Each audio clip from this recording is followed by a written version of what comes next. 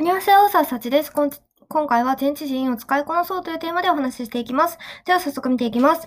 She succeeded in ranking more in Australia.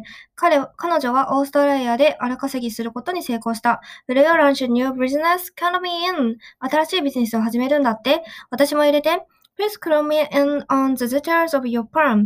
計画の詳細を知らせてください。He wanted to bask in the beauty of the lake in Canada. 彼はカナダの湖の美しさを満喫したがっている。I dream of the life of being hammered in by flowers. 花に囲まれた生活を夢見ている。Don't sleep in so long. We have to go Washington DC today.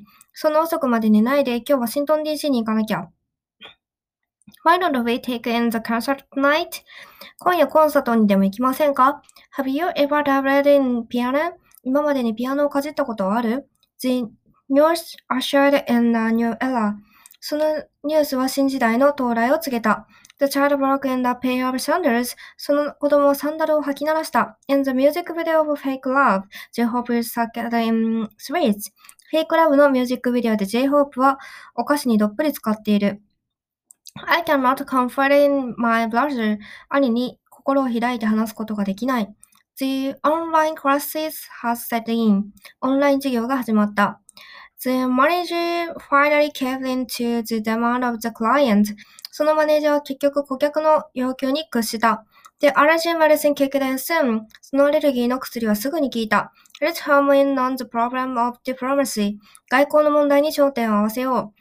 We are sorry to keep you waiting in vain. 雨の中お待たせしてしまってすいません。I recognize his father in him. 彼は父親にだと思う。The good student does not have it in him to steal. その優等生が盗みを働くわけがない。Be careful in crossing the street in the area. その地域で道路を横断するときは気をつけて。